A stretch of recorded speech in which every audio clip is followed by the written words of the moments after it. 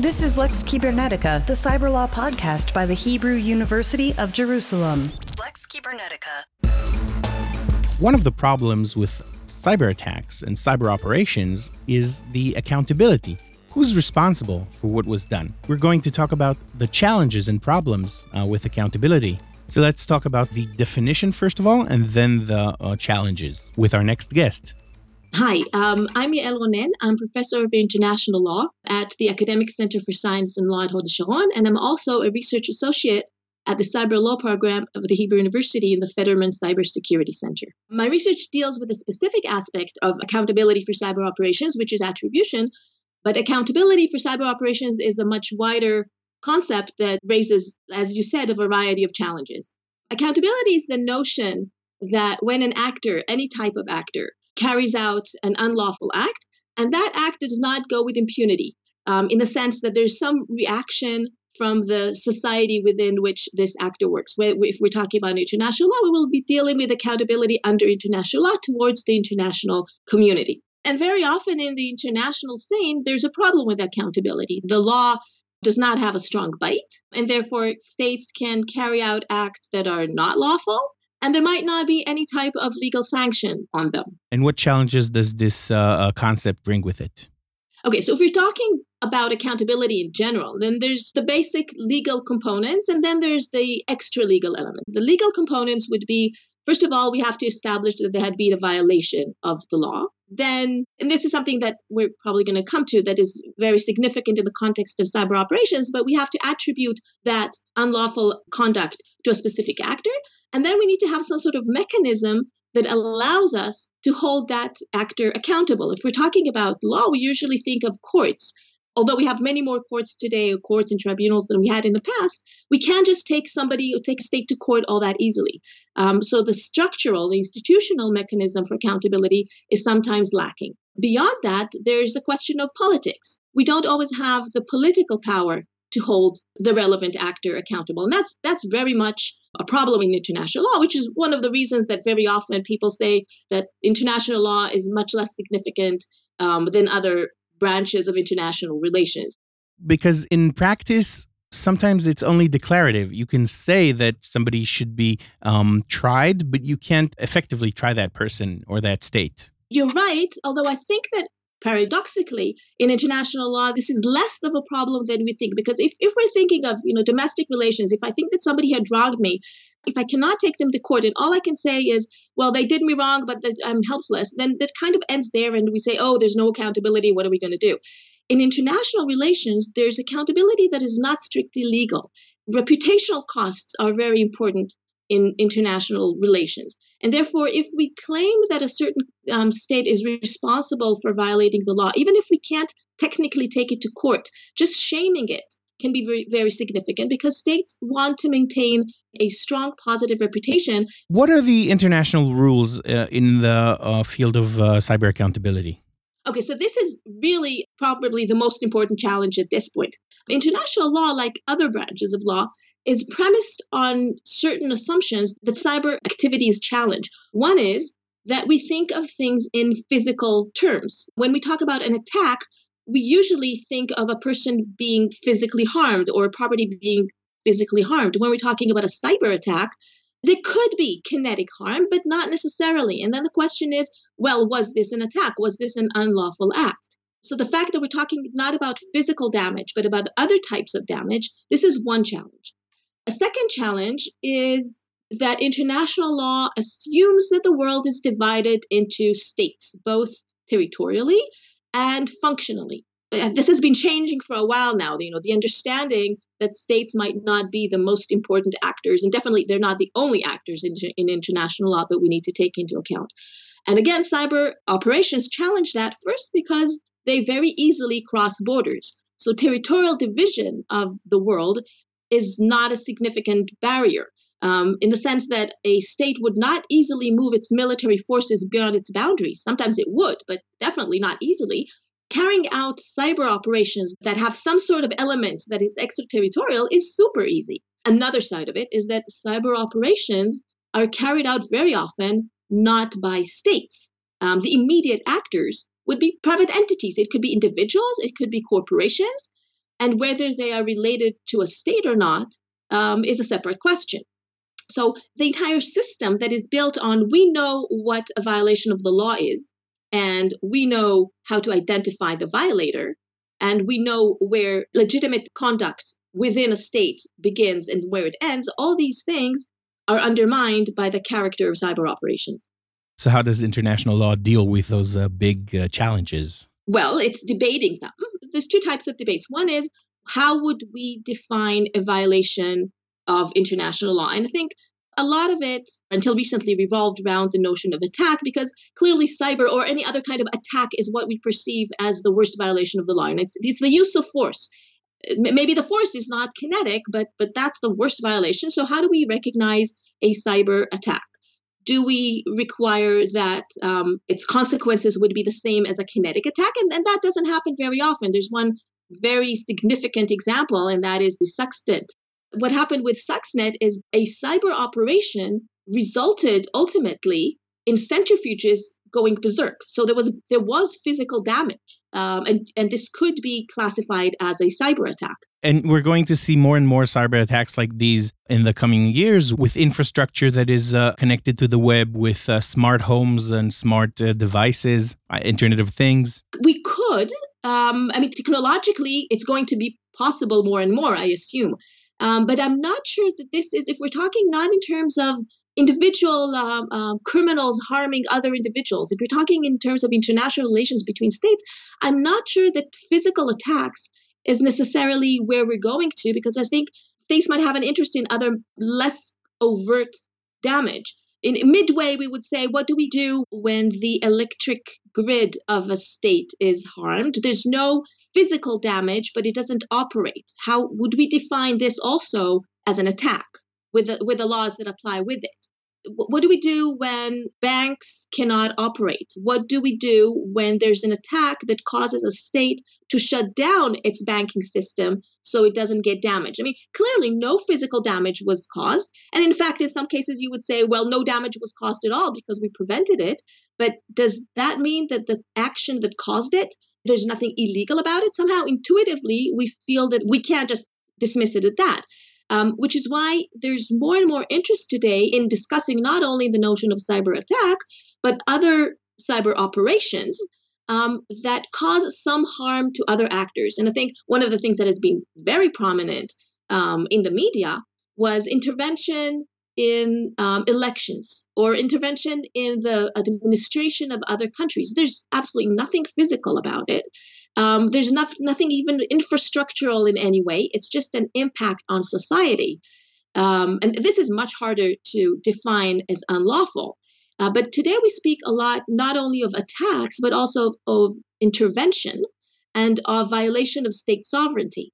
Now, it's interesting that on the one hand, state sovereignty is one of the fundamental principles of international law. I mean, this is what it's all based on, that we're divided into states and we have sovereignty and we cannot violate each other's sovereignty.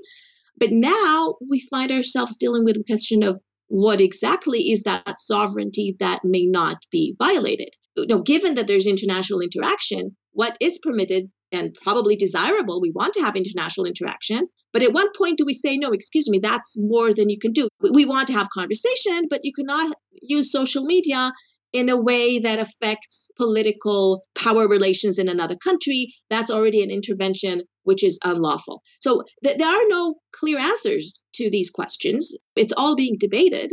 Well, we might reach consensus on some of these issues. I doubt that it will be very quick because these questions raise fundamental issues of how do we see the role of the state vis-a-vis individuals? How do we see as appropriate relations between states? And different states have very different conceptions on this. But I assume we will also see different types of activity that we would find ourselves thinking about how to regulate. Although, intervention in elections is not an entirely new phenomenon. It's just that the ability to do it through cyberspace gives it a much bigger volume, that things that were covert and not very significant suddenly become center stage. Because their effect is very big, because they can reach a lot of people and cause a lot of damage. Right. And I think that's true for a lot of aspects of cyber operations. that maybe they only do more of the same that has been done earlier, but the quantitative growth gives it a different qualitative quality. Professor Yael Ronen, thank you very much. Thank you for having me. Attribution is hard. States wish to find the assailant, the guilty party, the guilty state. And it's not only a cybersecurity challenge, it's also a political one. One of the ways to deal with the political hardships of attributing cyber attacks to states is collective attribution. And we'll talk about that with our next guest. Hello, my name is Isabella Brunner, and I'm a researcher and assistant lecturer in public international law at the University of Vienna.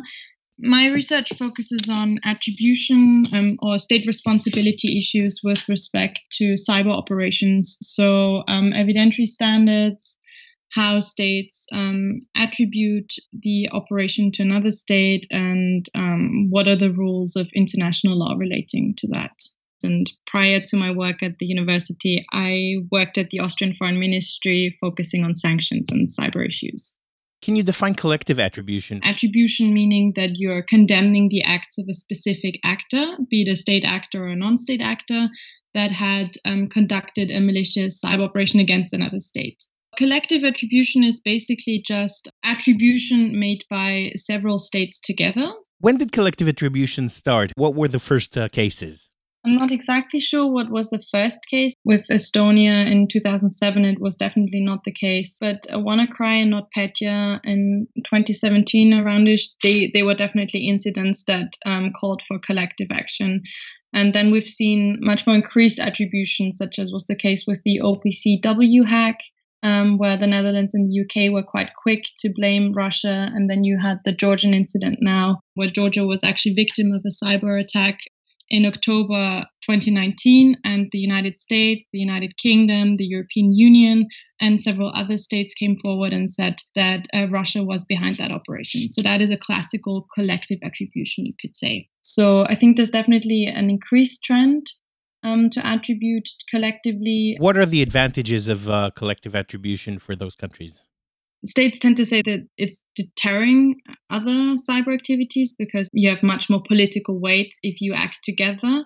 Then you also are more credible. Yeah, political weight and credibility are these two issues that I think are much of an advantage.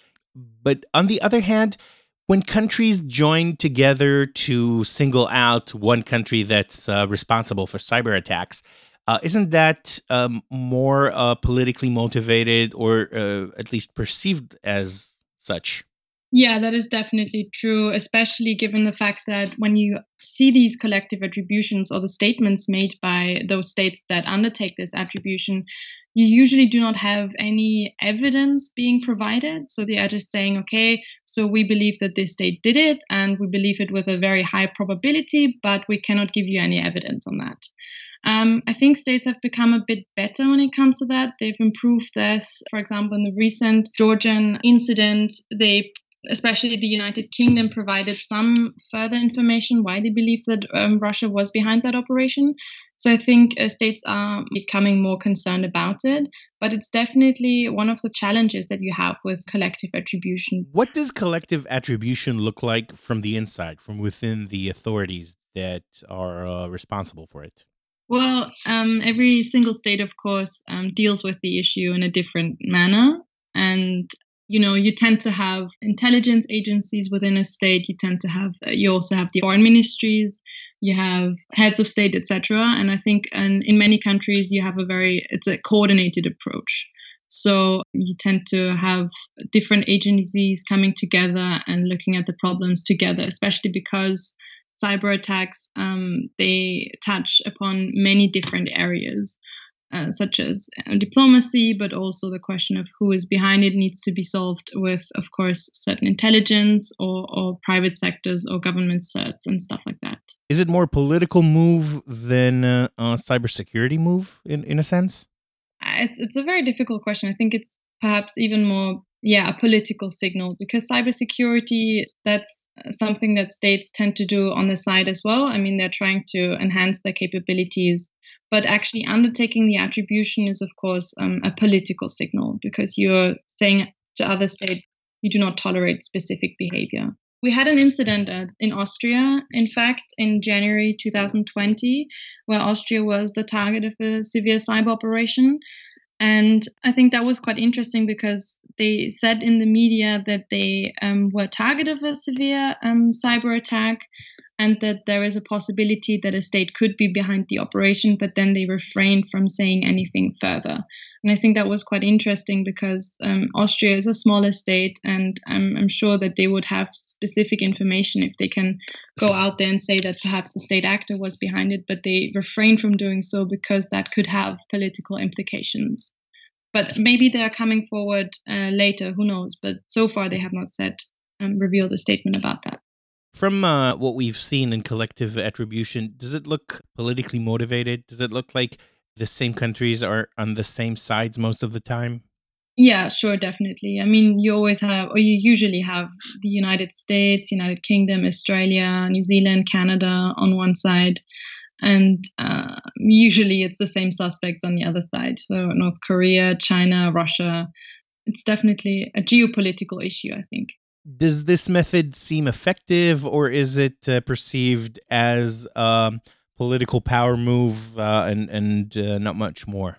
Given the fact that cyber operations are still going on and it's very easy to hide your trails in cyberspace, I'm not entirely sure that just given the fact that you have collective attributions, that these cyber operations will cease to exist. I think they will just become much more advanced, and definitely not. I don't think that they're going to stop. I think it's definitely more of a political signal that certain activity is not tolerated. But I'm not convinced that these signals will actually lead to states not acting the way they do. I think maybe states will improve with their capabilities of hiding their trails rather than actually stopping the incidents. Isabella Brunner, thank you very much. You're welcome. Accountability is important when we look at state actors or proxy hacker groups who initiate cyber attacks. But the future has more interesting things in store, like enhanced humans. And accountability then becomes slightly more complicated because the accountability is shared between the human, the programmer, and the software and hardware. We're diving into this fascinating aspect with our next guest. My name is Roger Bartels, or Roger in international settings. I'm an international criminal lawyer who started off as an international humanitarian lawyer. I work in practice, but I do academia on the side. And in that capacity, I'm a researcher at the University of Amsterdam, but also a research fellow at the Cybersecurity Center of the Hebrew University. And in that context, I'm looking into liability and accountability issues related to a very specific part of future technology, not just cyber, but specifically military human enhancement. Let's start with the criminal law. What are the challenges in making one accountable for their cyber actions in international criminal law? One of the main challenges with law generally, but specifically criminal law that one faces, is that law is basically always one step behind. Something needs to happen before parliaments can decide to adopt a law in order to address the matter. And then only later on, of course, you can achieve criminal accountability because the principle of legality requires that the law is in place prior to it being broken. And on the international level, that requires states, for that reason, to come together and to adopt laws that are applicable to a specific situation. The laws have been agreed upon in relation to warfare, to the conduct of how states have to treat each other, how individuals of states have to deal with each other. But these are mostly 50, 60, 70 years old, predating the cyber era. And there have been initiatives looking, for example, at to what extent the rules of international humanitarian law, the laws of armed conflict, are applicable to cyber warfare. And they've said, basically we can bring all cyber actions under existing humanitarian law. But there's a lot of tension because there are new things that were not foreseen at the time. Very known criminal cases, for example, in my own country, there's a known case which deals with the principle of legality. And it's called, if I translated, the electricity case, which addressed the question whether the theft of electricity or the illegally tapping electricity could qualify as theft. Because it's not tangible. Exactly. So this was the question. Is this a non-tangible thing? Can it qualify as a good, which was or property, so to say, which was an element of the crime? And it's even more complicated online, where a lot of the things that you may steal are actually data that can be duplicated. So you're not actually removing the good. Exactly. And also, even if you erase something, is that then, you'd erase ones and zeros? Would that qualify?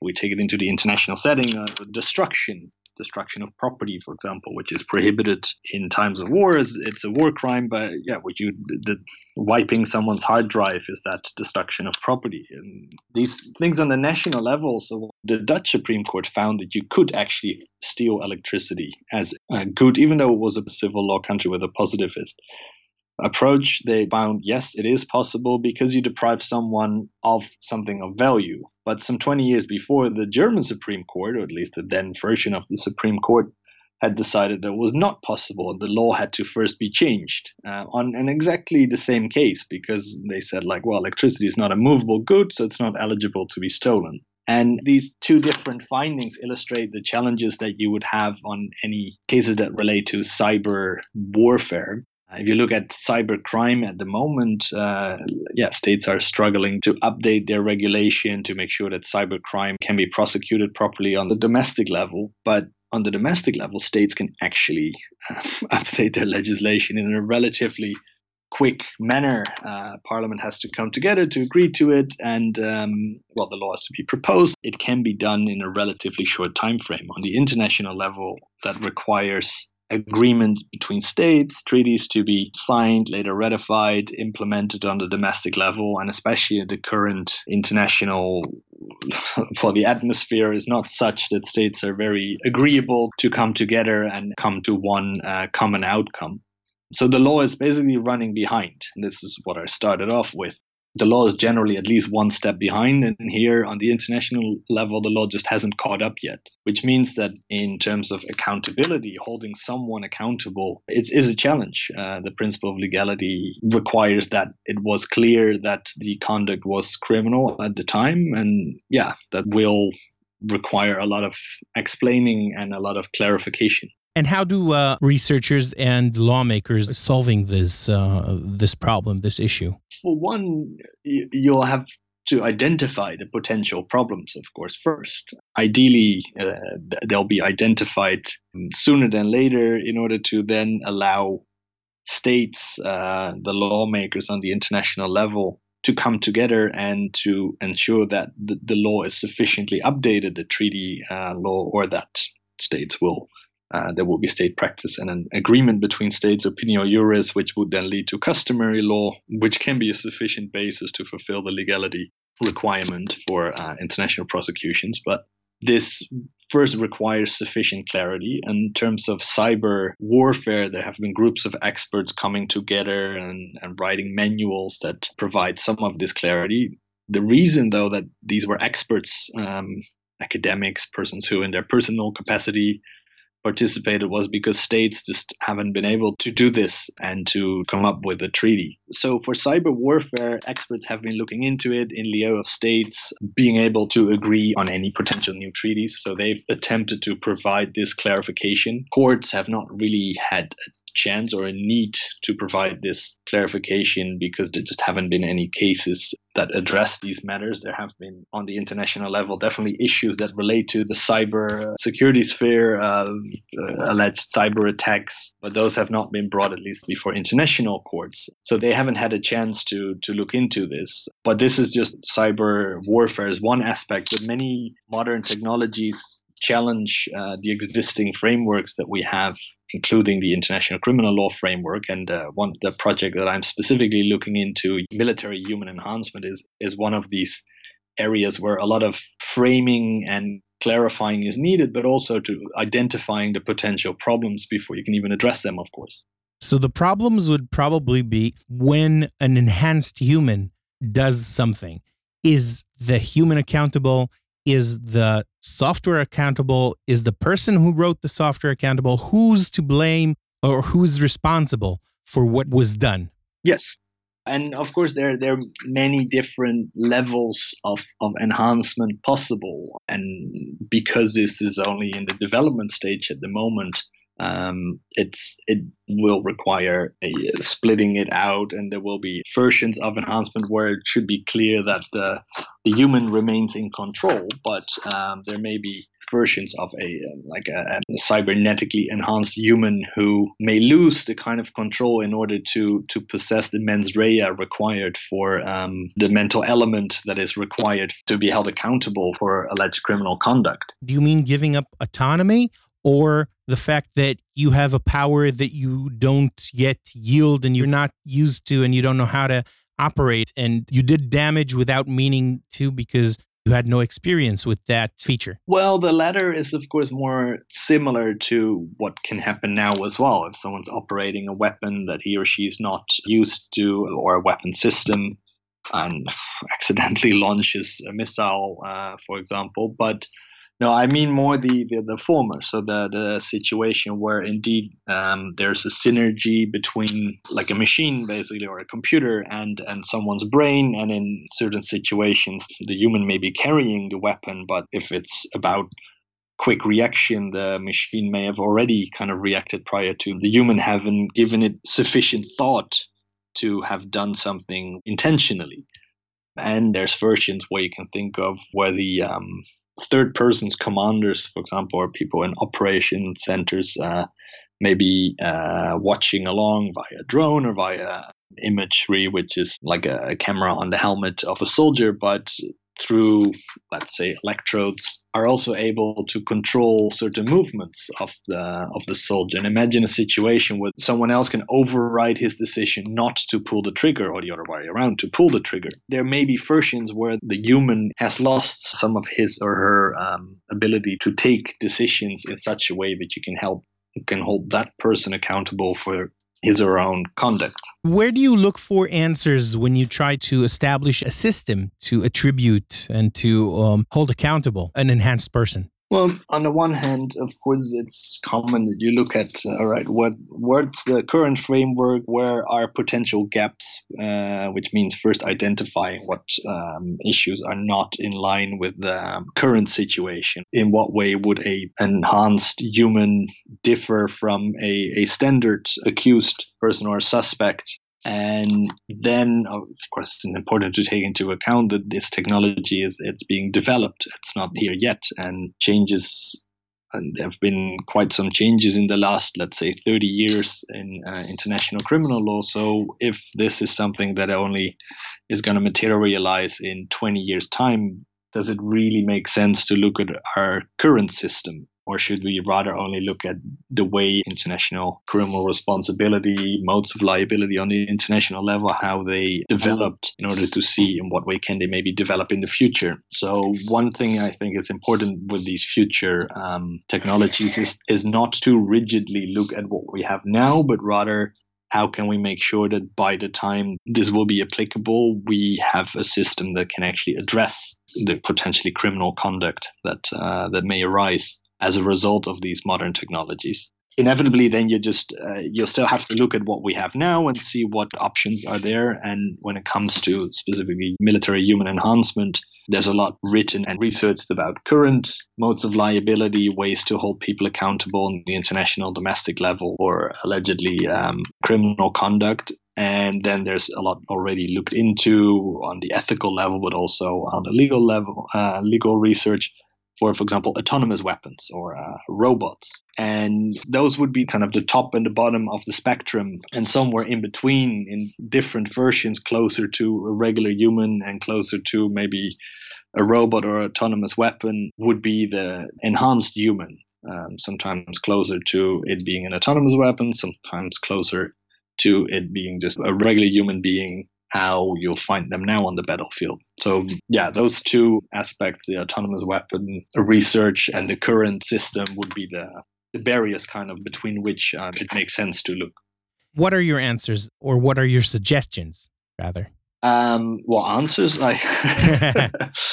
what I think it's important and what I'll be looking into is at this point in time address the process that will lead to the coming into existence of these enhanced humans for military purposes, so enhanced soldiers, which means addressing the development stage, seeing if there should, for example, be codes of conduct for medical doctors who will be part of the development in the same way how there are these kind of code of conduct in dealing with genetic modification of humans.